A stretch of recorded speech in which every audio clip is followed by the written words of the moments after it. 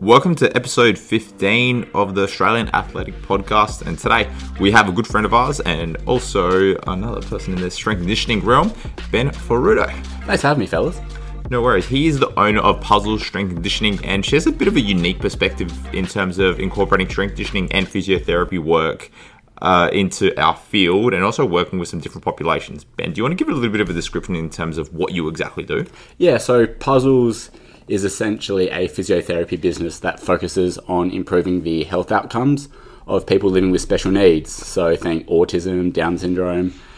And personally, I think all physiotherapists should have a very strong incorporation of strength and conditioning as part of their practice. So I focus primarily on the strength and conditioning side of physiotherapy and with that population. Now, what led you upon that journey? Not many people go out from the outset saying, I want to get into uni, I want to study strength conditioning or physio, and I want to work with, how do I say it, populations that need a little bit more assistance. What actually inspired you to go down that path? Most people say, I want to go and work for a professional sporting club, I want to do this, I want to do that. What made you specifically go down that route? So I did have experience in the S&C field in elite sport, and I liked it, but I felt that I liked saying I did it more than I actually liked doing it myself. And I was working in private practice physio, and that was always my plan, but I had a really unique bond with my cousin who's on the spectrum, and private practice definitely wasn't doing it for me.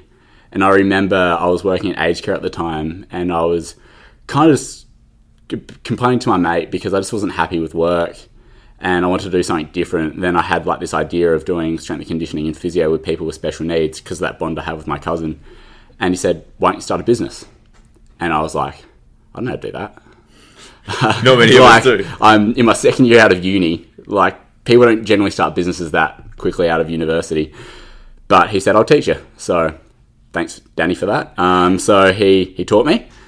And then from there, Puzzles slowly formed, and yeah.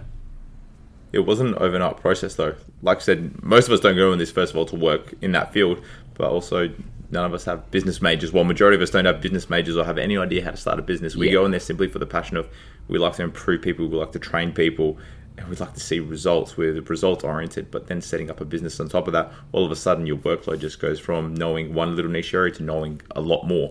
Yeah, it's definitely been a year of learning for me, that's for sure.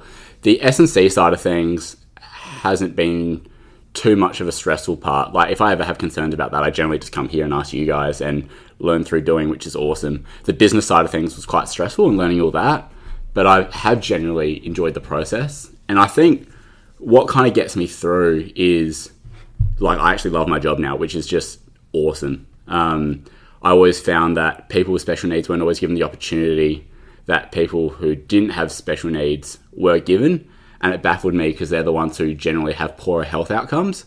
So I thought, let's just go for it. And, just because someone starts a little bit behind the eight ball with their development doesn't mean they can't catch up and exceed, I guess general population, if you want to call it, because I've got athletes now who are playing state level, baseball and basketball, and it's just because they put in work. What model do you use to program for someone with special needs? Obviously, we know how we structure a strength conditioning program, or when you see someone with injury, what do you use as a basis in comparison for that for special needs? I don't change it. You don't change it? It's literally the same. The way I assess everyone is how I'd assess anyone else. I look at their current capacity and I look at their goals and then I progress them from there. It's literally no different. Yeah.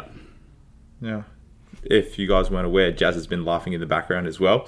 We, like I said, a lot of the times we go into having this idea of we want to work with this population, we want to work with that population, but it changes quite a bit in our career path. And Jazz, I think you started out with you've moved towards wanting to train youth athletes. Yeah, absolutely. And that probably ties into where you've changed from maybe that S&C role working with elite sports to the populations that you're working with now.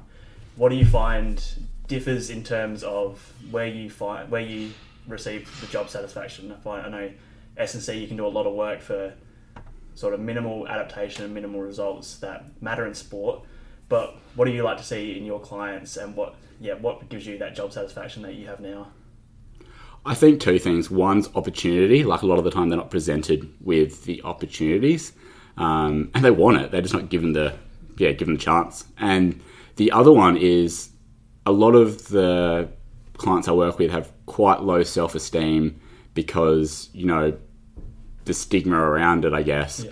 And all of a sudden now they've gone from being like the least athletic in their class to the most athletic and like winning things in sports day, things that they'd never expect to do. And like, they're just loving it. Yeah, and it's sick. Like, I absolutely love it.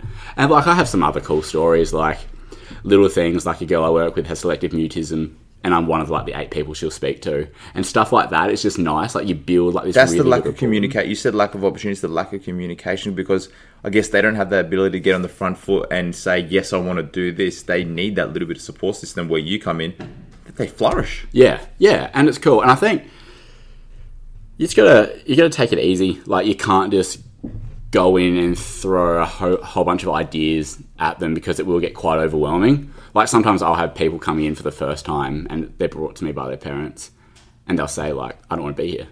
And it's like, all right, fair enough. I can't just make you do something, because I hate doing stuff that I don't want to do. So I'm not going to force anyone to do anything that they don't want to do. So they kind of just choose a couple of exercises. The best exercise is the exercise that gets done. The exercise that gets done is the one you enjoy. So I let them choose a couple of exercises, make a game out of it, and generally like we'll start to gradually build rapport, and they end up hanging out with me quite often. Awesome. I love that it's not training with you, it's hanging out with you quite often. That's the thing. Yeah, well, all these kids always have therapy, and they don't want to go to therapy.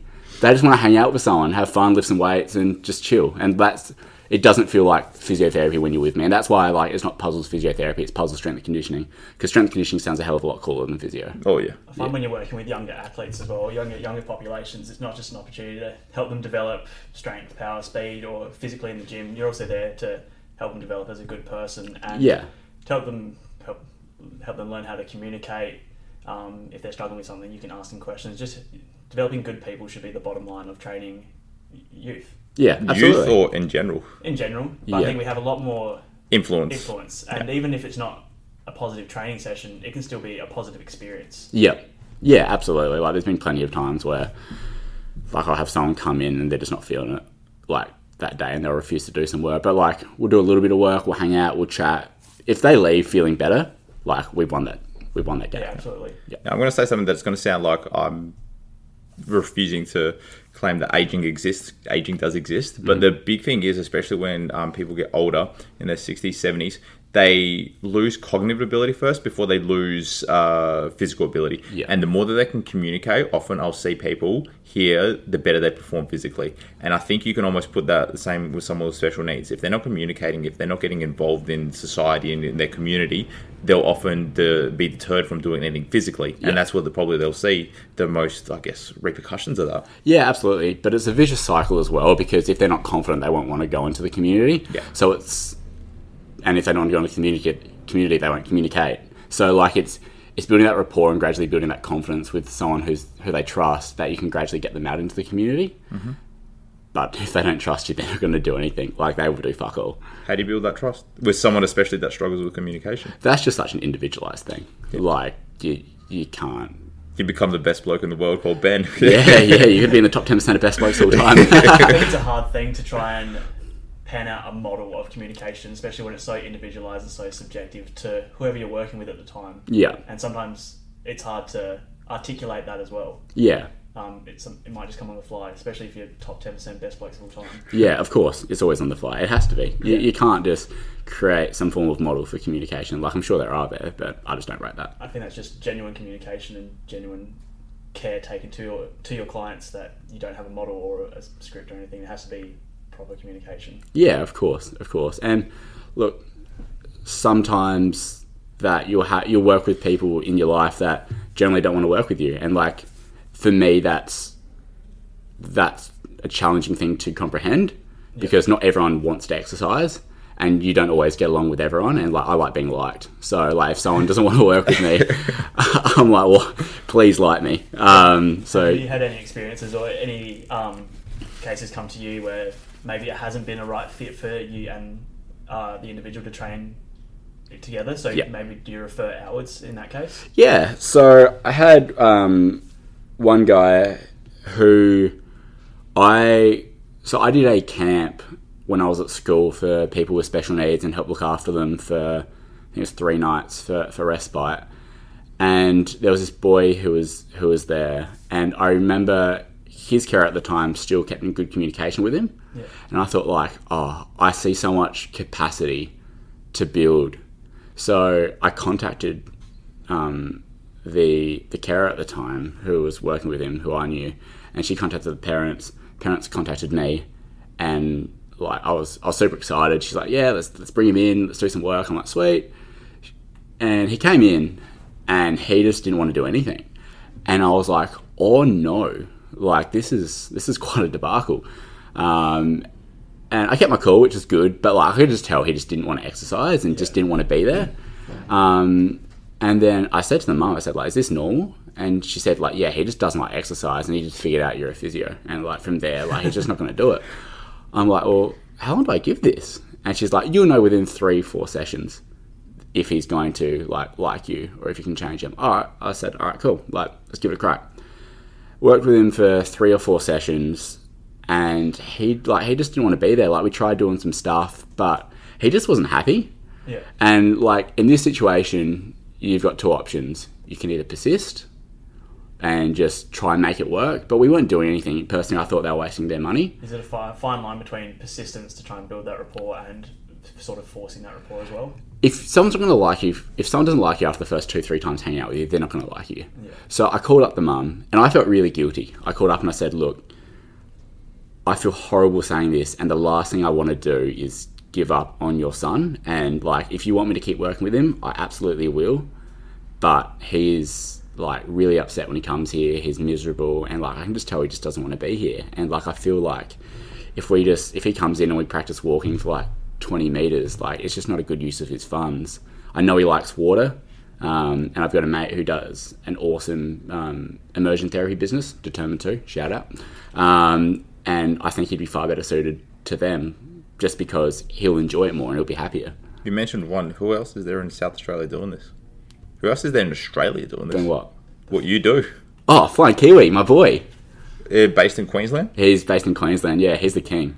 And the Flying Kiwi, his motto is he likes to introduce people with Powerlifting. special needs to powerlifting, which is really cool. Yeah, that's super cool. So, Mr. Kiwi and I have been chatting about potentially next year when he holds the Flying Kiwi Cup, bringing a couple of athletes up from Adelaide. Awesome. And they'll compete, which will be a lot of fun. And I've got a couple of athletes who are quite keen, and that's their motivation to come, which is... So have you adopted a similar model? So that sort of powerlifting focus where it's more of a task-based session for bench, squat and deadlift?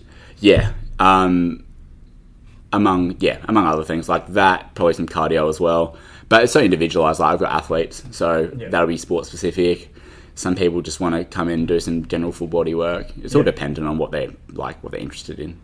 But if I can bias it, I love the powerlifting side of things. Because I think people get a lot of self-confidence through numbers. And being strong. Well, there you go. There's your outcome measures. It's like, what else do you do? You're in the gym. What do people do when they say, "Oh, I want to get stronger"? Okay, let's see if you can lift a little bit more. Right, and that's generally my outcome measure a lot of the time is, numbers based, as it should be. People get uptight about chasing numbers. It's okay. Like, it means that you've achieved and you're trying to get better. Yeah, of course. Random training produces random results. So it's nice to have something structured, numbered based, and like testing, retesting is the greatest. Like, who doesn't get fired up for 1 rep max week? Like, you love it. And if you're not here that's your challenge to adversity. Welcome to learning life lessons in the gym. Yeah, and like I kind of love it because like I get really engrossed in it. So like if they hit a PB, I feel like I've hit a PB. Yeah. But if they missed it, I'm hating it because like I really wanted that number. That's all on you as well. Yeah, I know. Yeah, I only got me. You're not really in it for them. You're just there for yourself. Yeah, I want those numbers just to prove that you are the best bloke in the world. With the communication side of things, Yep. Obviously it can be difficult to be successful in that, especially with working with special needs clients. How do you find queuing exercises or queuing tasks? Like, what do you have to do differently that you might not have to do with someone else? For the thing that I notice the biggest difference is the amount of times I have to repeat myself. Yeah. That would probably be the big one because go on. Sorry. Do you find it just needs to be repeated so it resonates with them? Yeah. For example, think of like a seated row, keeping your elbows tucked in, and your chest up. Like I might have to repeat that a few times, saying that. And if that doesn't work, I'll videotape me and videotape them, and then we'll compare it and like point out the differences. And like generally they'll get it. Yeah. But it takes time. Takes time. Yeah. You have to learn a sense of patience whenever you're dealing, special needs, but with anyone.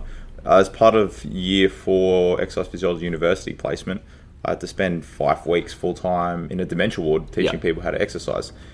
You can imagine, after 5 weeks, teaching someone how to squat, every single cue, every single repeated message that I had to do. Yeah. You eventually go, you just have to do it. You have to have that patience. You have to have that tolerance. People need to learn this isn't their full-time job. This is your full-time job to teach them. Yeah. But that's not what they do. And especially with someone with special needs, they might not retain it as well. Yeah. Someone random might not retain it as well. But you have to be able to guide them. That's what you're there for. Yeah, absolutely. A lot of them are pretty self-motivated though, which is awesome. So like, they will try their best, and like, generally it'll be like I teach, you watch, you do model, and then from there I'll generally progress it to a you teach, I watch, you do, eventually. Like, there's steps in between, but like, I get them to teach me, because if they can teach me, then they've nailed it, right? Such an awesome learning tool. Yeah, it's awesome. And like, my goal isn't to train them forever. Like, I want them integrated in the community. I want them going to gyms. You want some autonomy in there. Yeah, like I generally bring people to Limbo, the other gym that I train at, and from there, like, they'll join up there. And like, the goal is get them in the community, get them in an environment where like they can thrive. And if my goal is just to train them one-on-one forever, like, I just don't feel like I'm doing my job. For me, the biggest achievement that I can ever have with a client is to know that they can do it themselves. Yeah. Now, they might still want to hire me for training or hire one of us for training. Yeah. But I know that if I let them to do at their own device, they could have easily done it. Yeah, of course. Yeah. I just like, working with motivated people who just generally really want to get out and give it a red hot crack is just the best part of the job. Yeah. Now, you've probably done the most amount of shout-outs, hence the best bloke in the world that we've had for businesses. Now, let's go into the business aspect. Mm-hmm. What's been the biggest challenge of setting up this and just your own business in the last year, especially even with COVID? COVID was... I can't complain about COVID, man. Like, I probably missed 1 or 2 weeks of work, so I'm not even going to bother complaining about COVID. All right, then just simply setting up a business, what was the toughest part? I just had no fucking idea. Like, I had no idea. Joined the club. Right? It's just everything. And thank God that I had, like, good mates I could just ask questions to. Just about using all the programming, like doing Zero and, like, learning, like, Prac Suite and all that stuff. And even shout out to the admin team that work out of Kinetic, the building that I work out of. Like, they've been awesome. They've saved me multiple times, which has been great. And my accountant friends that I've been able to call up and ask questions to. And yeah, like, even you guys, it's just being able to ask people who are in similar situations to you, which has gotten me through. I found, the accounting stuff is the hardest thing, getting my head wrapped around. You need to have a systematic approach where everything pretty much takes care of itself. Yes, you have to do work in the back end, but you know that everything's taking care of itself. Then you need to make sure that you're doing everything legally. Yeah. And then you need to make sure that you actually know how much you're making and how much your expenses are. Yeah. And structuring my days was something that I had to play around a fair bit with, because I have a pretty limited... It's weird in the beginning, though. Yeah, it's all over the place, but I was pretty good. And huge shout out to Wabs, the owner of Kinetic. He's been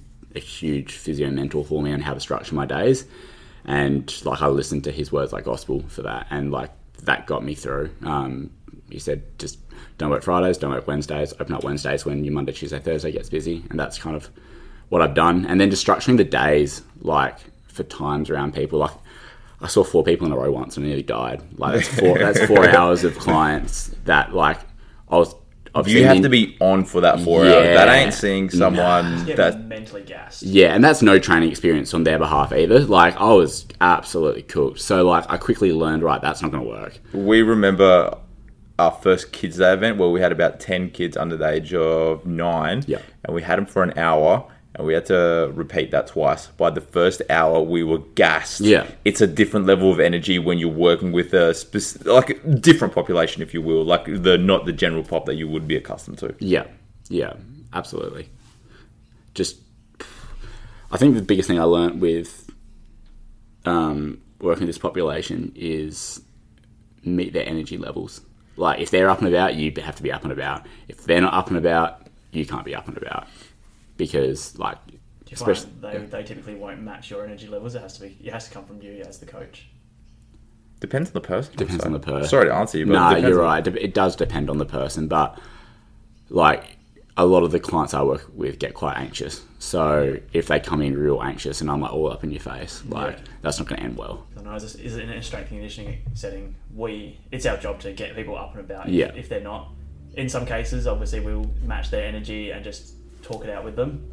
But in a lot of times we want adaptation in the gym, so we have to get them up and about and fire them up pretty much. So I think that's where we have to differ a little bit. Yeah. We have to be a bit more compliant to what the client needs or what the client might want on that day. That's actually a really good way of describing it. I am incredibly compliant with my clients a lot of the time. Yeah. Joe DeFranco terms it best: bipolar training. You suit the individual. You got to. I do not have one personality in the gym. I have many, many different hats that I wear in the gym, and that's just in terms of personality. Yeah, of course. And like the way my clients come in will differ so significantly from week to week. Like they could come in full of beans one day and like really anxious and depressed another day. So you kind of just got to go with it. Yeah. Biggest advice for someone going into your space: don't challenge Ben Ferraro. But what else? Stay in your lane. My biggest piece of advice: I will eat you alive. do it. It's fun. Like, just I don't know. It's pretty sick. Yeah, like I don't really have one specific piece of advice. I'd say just train, like just be unapologetically yourself. That's honestly my biggest piece of advice to anyone. Be unapologetically yourself, because if you change like who you are as a person, You'll lose the passion. So. You'll lose the passion so damn quickly. Like, not everyone's going to want to work with you, and you don't want to have to change your personality to, for anyone. So just be unapologetically yourself, and that's how I set up puzzles. I can just be unapologetic in myself. I don't need to follow anyone else's business model. It's all in me, and I love that. Saying that, guys, you need to follow Puzzles Strength Conditioning on Instagram, Facebook, and make sure you follow Ben too. I'm probably going to nominate him for Australian of the Year, but who knows? He'll win it one year. Not deserving. Any final words, Ben? No, I'm done. I've had a great time. I like being on podcasts. Let's go play some basketball. Let's do it. Bench day, baby. All right, guys. Thank you. Make sure you give it a share on Instagram and Facebook, and tune in for the next episode. Thank you, guys. Can I give my mum and dad a shout out? Yeah, why not? Shout out to mum and dad. And the Instagram page. No. Oh, they need to make an Instagram page. Yeah, okay. See you later, guys.